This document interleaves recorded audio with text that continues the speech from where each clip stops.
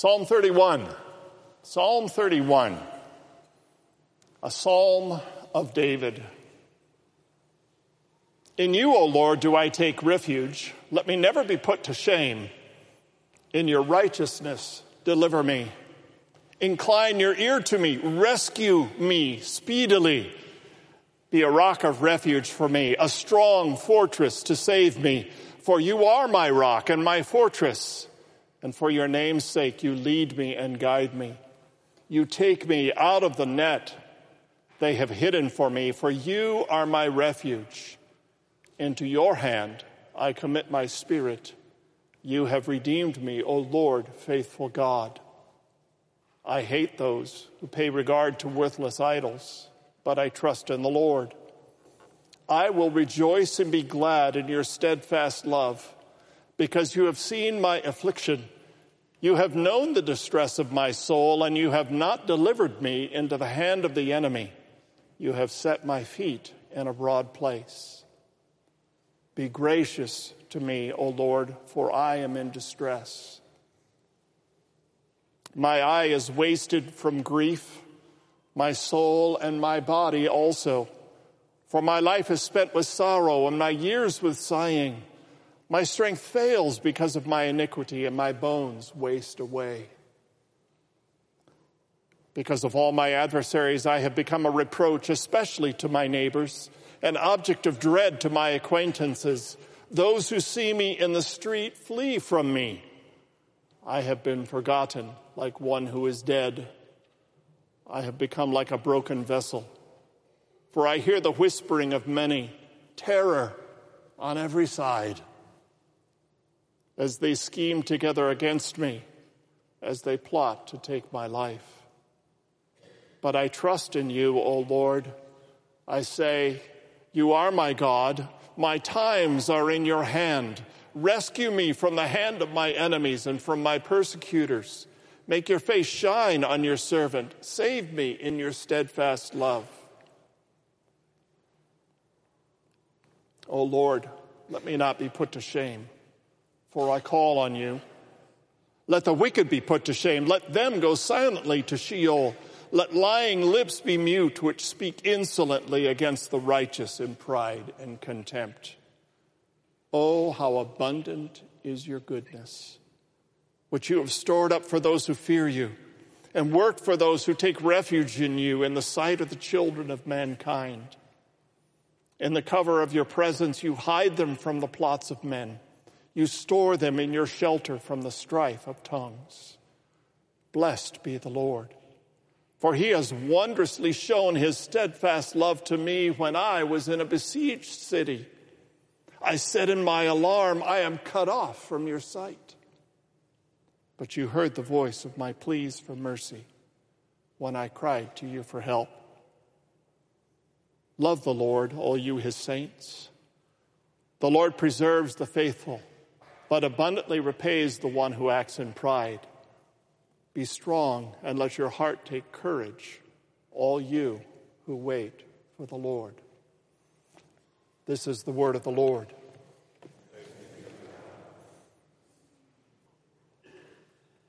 Little theologians, as you listen to the sermon this morning, I want you to draw a picture of something. I'm not going to tell you exactly what it is, but I want you to draw a picture of something that needs to be fixed. Something that's broken that needs to be fixed. You choose. And by the way, wives, you are not allowed during the sermon to add to your honey-do list. Okay? I'm just saying. I love to fix things. My dad could fix anything. And I think I inherited a little bit of that, maybe not as much as I'd like. But when I think about fixing things, I think about, 5 or 6 years ago, I was traveling to a conference in Nigeria. And we're traveling along the wonderful Nigerian roads, going like this, around the potholes. And we went up over a particularly large speed bump. Why they have speed bumps on potholed roads, I don't know. But we went up over a large speed bump, and everything on the car stopped. The lights went out, the engine stopped, everything. The driver, very calmly, got out of the car, opened the hood, walked over to the side of the road, and picked up a rock. Came back and began banging things under the hood with the rock. And I'm thinking, no! The car started.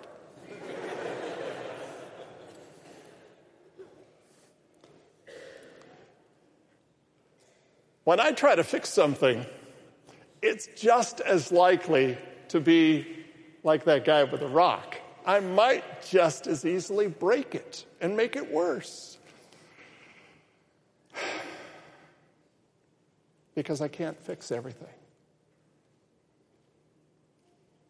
And neither can you. Here in the Psalm, David is talking about some situations he can't fix. He is praying. He is crying out to God. You heard it. He's complaining to God. We could call it perhaps sanctified complaining because it's in the Bible, but it's still complaining. And he's saying to God, why is this going on?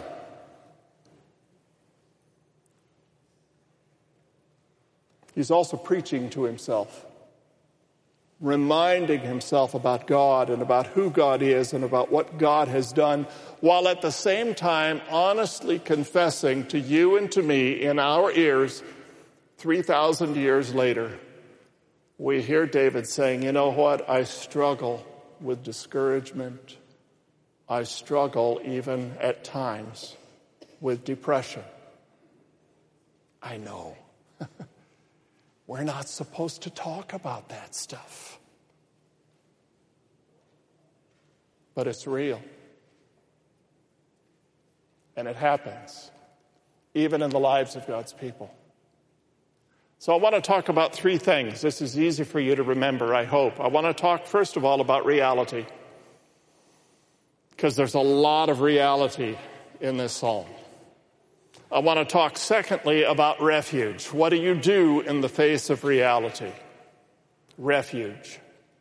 And then thirdly, I want to talk about, very quickly at the end, rejoicing. Because there's a lot of rejoicing in this psalm as well. I don't know if it struck you as strange, but it seems like as I read this psalm, there are successive waves of discouragement that hit David. It's almost like he just gets over one and the next one hits.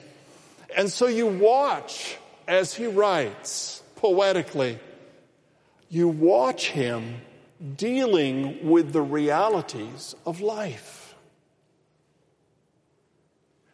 Now remember, this is God's word. Remember that David wrote this up so that it would be sung in public worship. Remember that the next time you think God doesn't understand.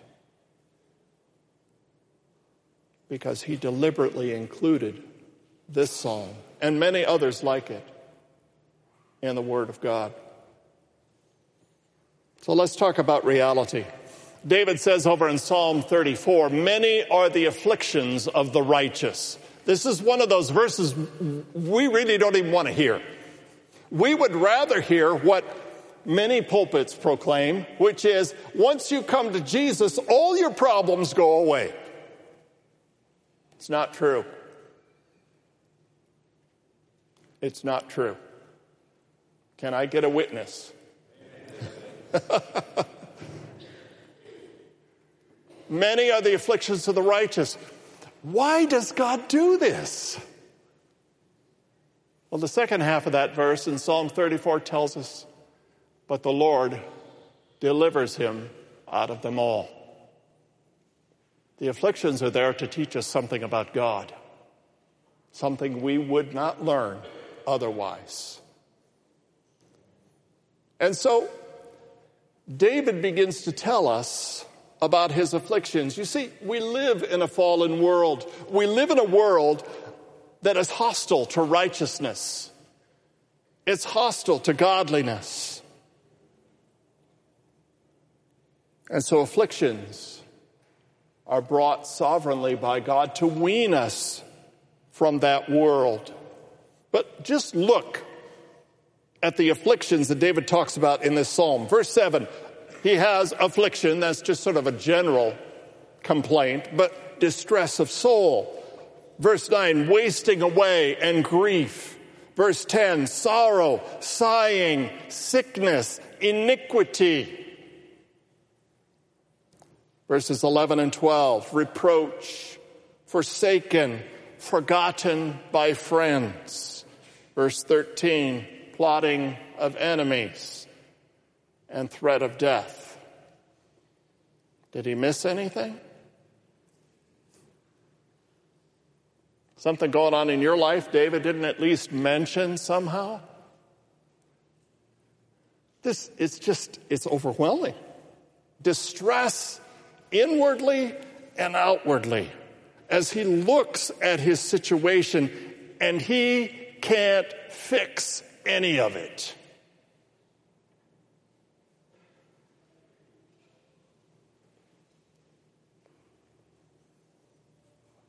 David is also, and I love this about the Word of God, David is brutally honest about these afflictions and how they affect him.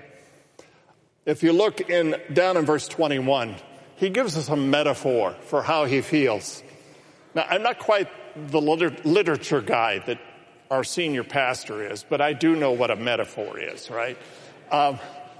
He gives us a metaphor in verse 21, and look at this. He says, God has wondrously shown his steadfast love to me when I was in a besieged city.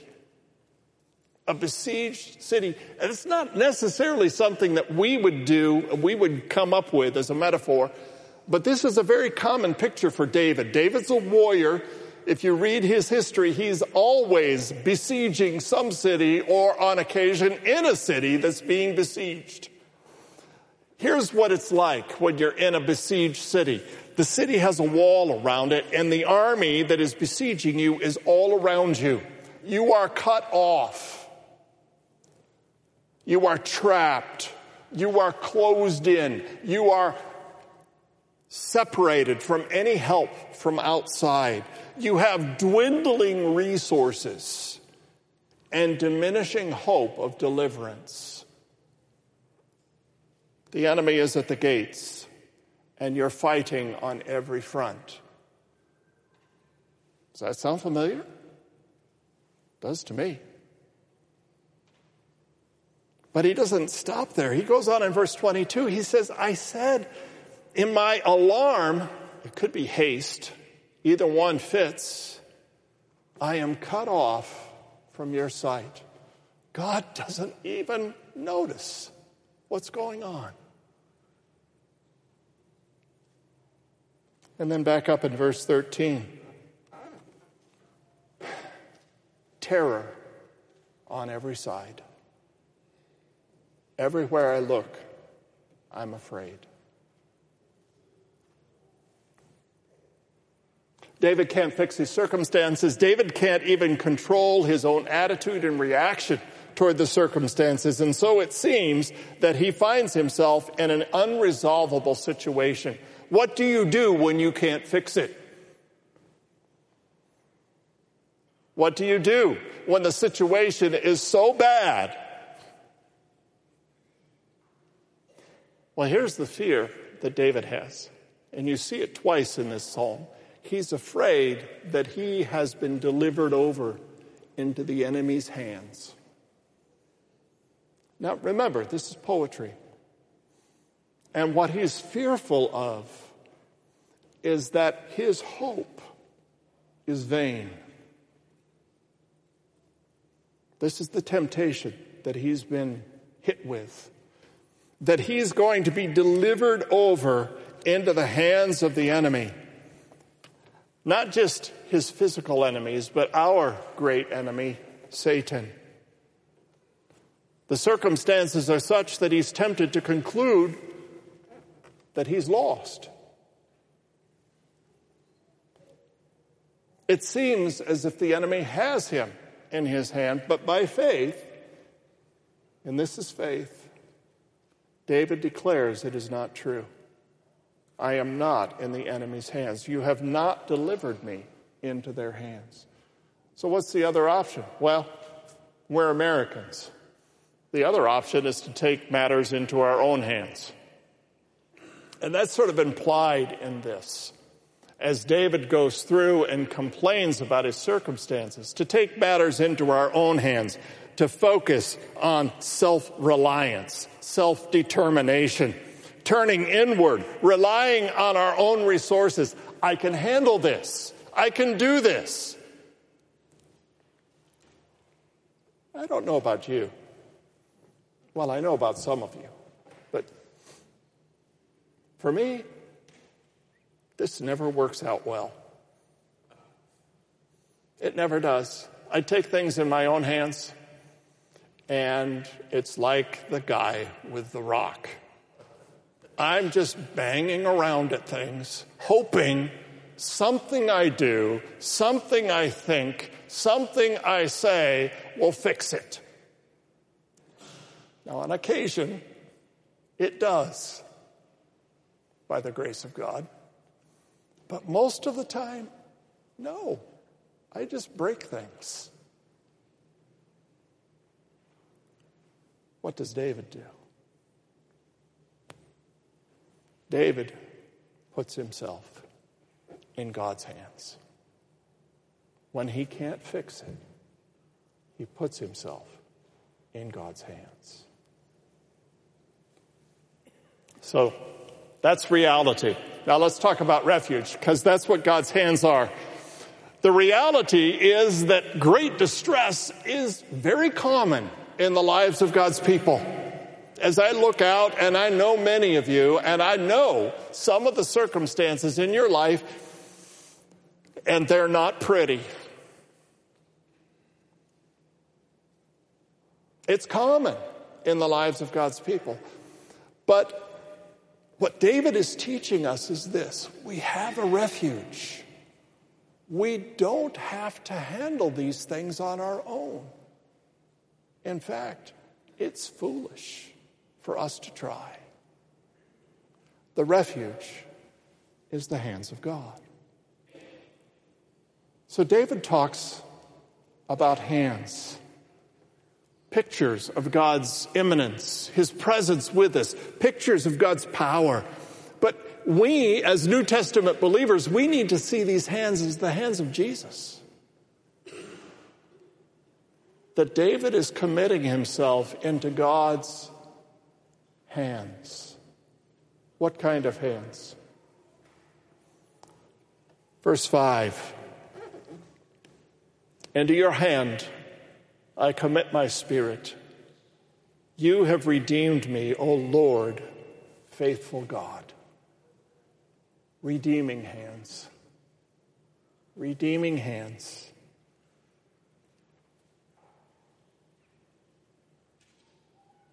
David fears being put to shame. And as you study, this by the way comes up often in David's Psalms. This question of don't let me be put to shame. And what's behind this is the fear that his hope is misplaced. That somehow he's hoped in God and God's not going to come through after all. You understand that? You have that thought occasionally? Maybe this one, the prayer's not going to work. And God's not going to come through. Well, David's in a besieged city. He's under siege by the enemy. He's feeling oppressed. He's feeling cut off. He can't find God. But at the same time, he says, into your hands I commit my spirit. I think this first wave, if you will, was a wave of spiritual distress, as David inwardly is struggling with the attacks of the enemy, tempting him, assaulting him, going after his hope.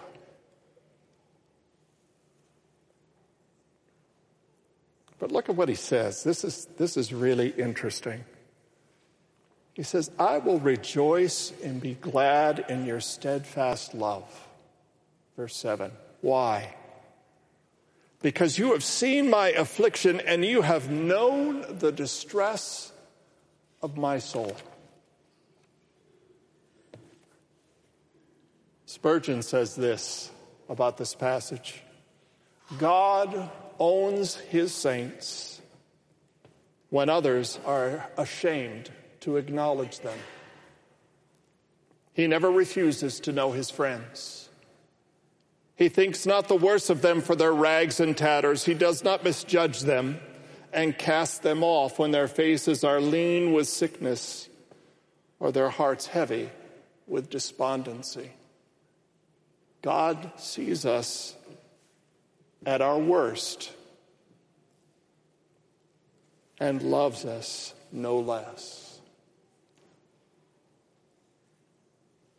This is David's hope.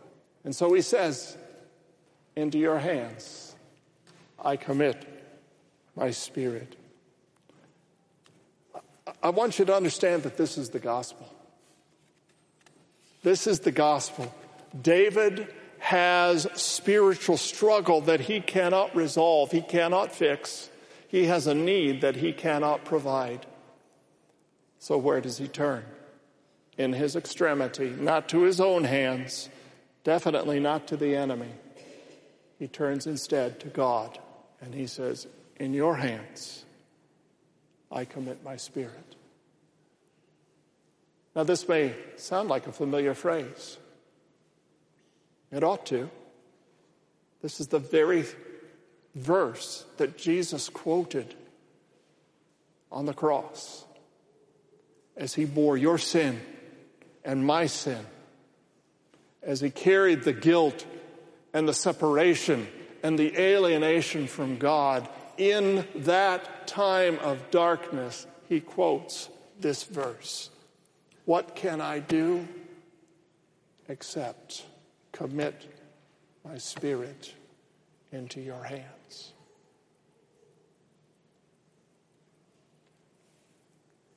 But they're not just redeeming hands, they're also ruling hands.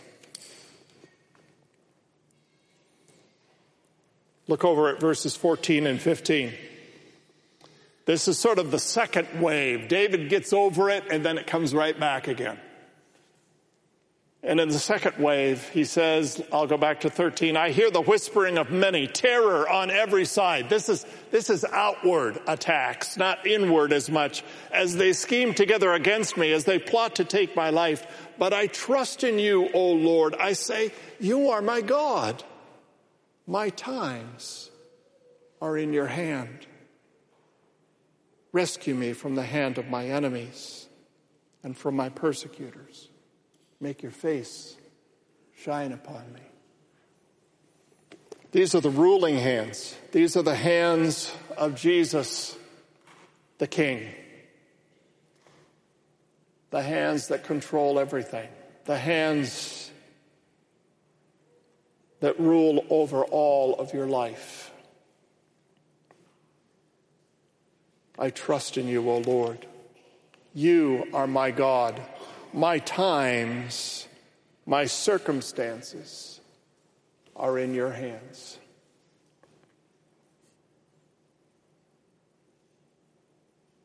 And so David teaches us a lesson about refuge. That in our circumstances, when things become so overwhelming and we cannot fix them, we place them in God's hands. Whether it's inward distress or outward affliction, we place these things in God's hands.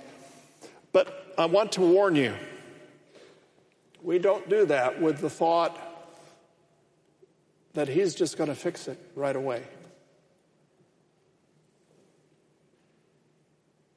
His ways are not our ways. And sometimes an immediate fix is not his will. Sometimes he lets it go on and on and on.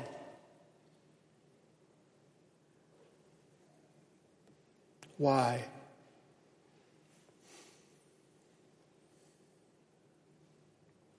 Our comfort is not necessarily God's priority.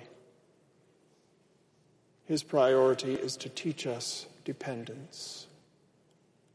We were created to be dependent.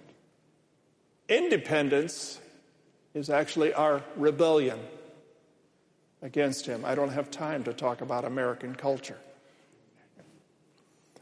But he seeks to teach us dependence, and the way to do that is by placing us in circumstances we can't fix. Overwhelming circumstances. And then, as it were, he stands with his hands outstretched and he says, "Come to me. Come to me. I will be your refuge. I will be your rock. I will be your fortress. In all of this, it may not change outwardly, but I will carry the burden. You don't have to." And this leads us then to the third point, the rejoicing. It's almost like you get whiplash as you read this psalm, right? I mean, David starts out by complaining, and it's a problem, and look at all of this, and it's just terrible, but how wonderful the Lord's love is. And he does that at least twice in the course of the psalm. And what he's doing is he's teaching us this, that when we take advantage of the refuge that God offers us, when we find him to be our fortress, that God's hands turn distress into praise, and they turn fear into courage. So in verses 7 and 8, he says, "I will rejoice and be glad in your steadfast love. You've not delivered me into the hand of the enemy. You've set my feet in a broad place." Verses 19 and 20, "Oh, how abundant is your goodness, which you have stored up for those who fear you." Now understand something. David's circumstances have not changed. What's changed? What's changed is who's holding those circumstances, whose hands are holding them.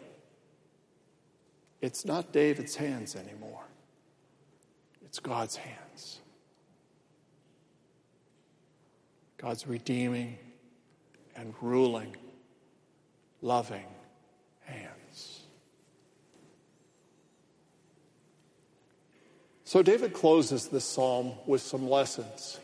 If this was a sermon instead of a prayer, he would say, "Now for my last point, I want to make some conclusions for you." So for my last point, I want to share David's conclusions with you. First of all, he says this, love the Lord. Love the Lord. It almost seems like a non sequitur. I've gone through all of this and this struggle and the besieged city, and I thought you had forsaken me in terror on every side. Love the Lord. Why?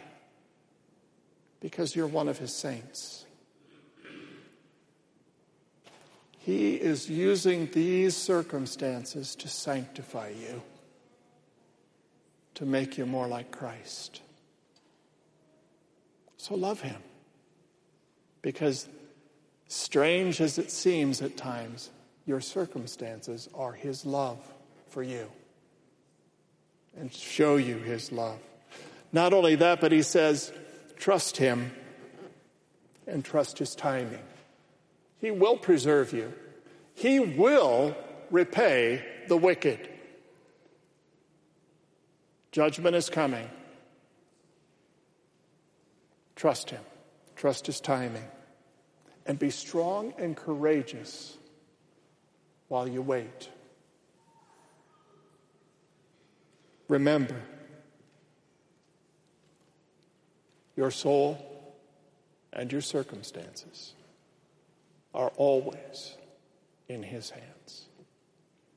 Let's pray. Father,